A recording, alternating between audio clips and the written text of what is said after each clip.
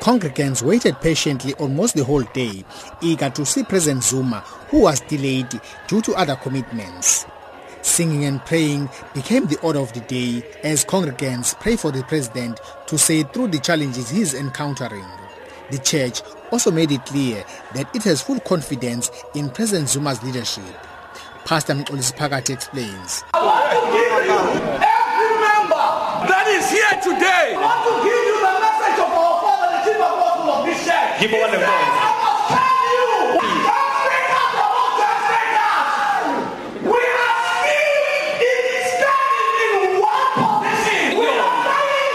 President Jacob Zuma must finish his term. He must finish his term.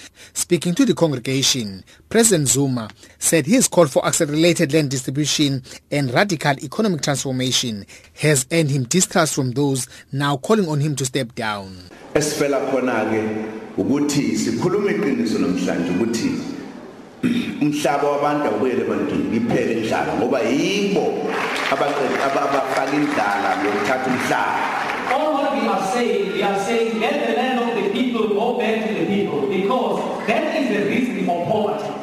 Sitakushintshe indlela okuhlelwe ngayo ezomnotho kulelizwe ungabi sezandleni zabambalwa abamhlophe kodwa kwabiwe kuwo wonke umuntu wase-South Africa. We are saying the economic power should be distributed equally to even the people down there so that everybody may enjoy. Kukhona bathi uma usho njalo ufana nomuntu owenza icala. There are those who say that it's like you are creating a crime.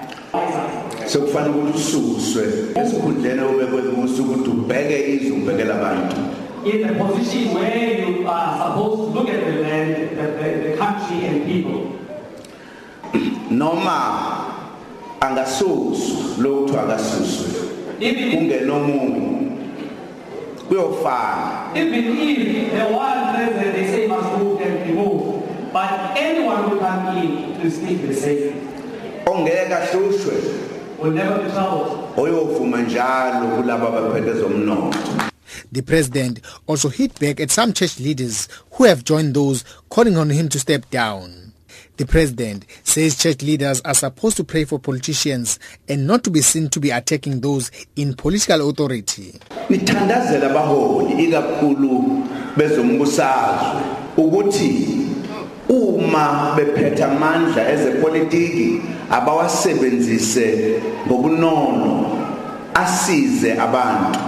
Pray for political leaders in our country so that as much as they have the political authority, they should treat people very well.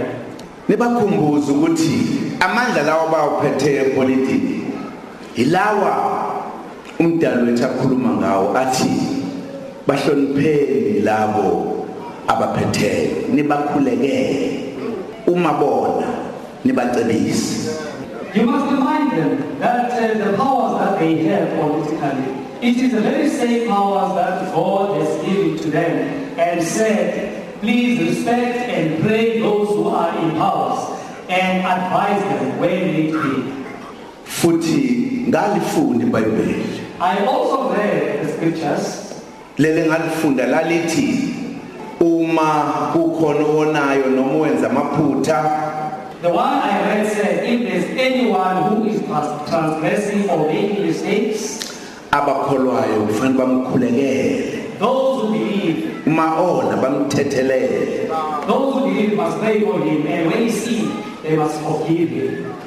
Angaze ngihlangane nalo lithi abaholi benkonzo makukhona ophuma endleleni naba bajoyine laba bamjikela ngamatshe bayasicebisa basithandazele basibuyise endleleni abasiqalekise. I've said it before that I know that our clergy, our preachers, our pastors, all they need to do was if we make a mistake, they must teach us, remind us, and forgive us.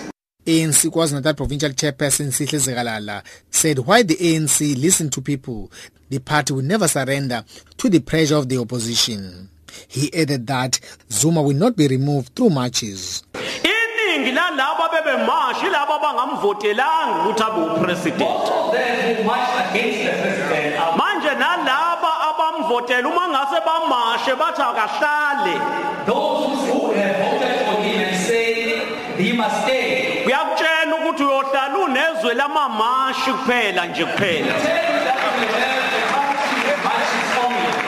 Now kuhle ukuthi bamashe nje kodwa bakuhloniphe ukuthi wavotelwa ngokomthetho sekelo wase South Africa. Angeke akhishwe ngemashi ngoba imashi ayikho emthethweni ukuthi upresident ukhishwa ngemashi eSouth Africa. They must march inside their rights, but they must also bear in mind that the president was voted based on the constitution. Meanwhile, President Zuma sent his condolences to the family members of 15 people who died in yesterday's bus accident at Kranskop in the northern KwaZulu-Natal. I am Vusi Makosini in Durban.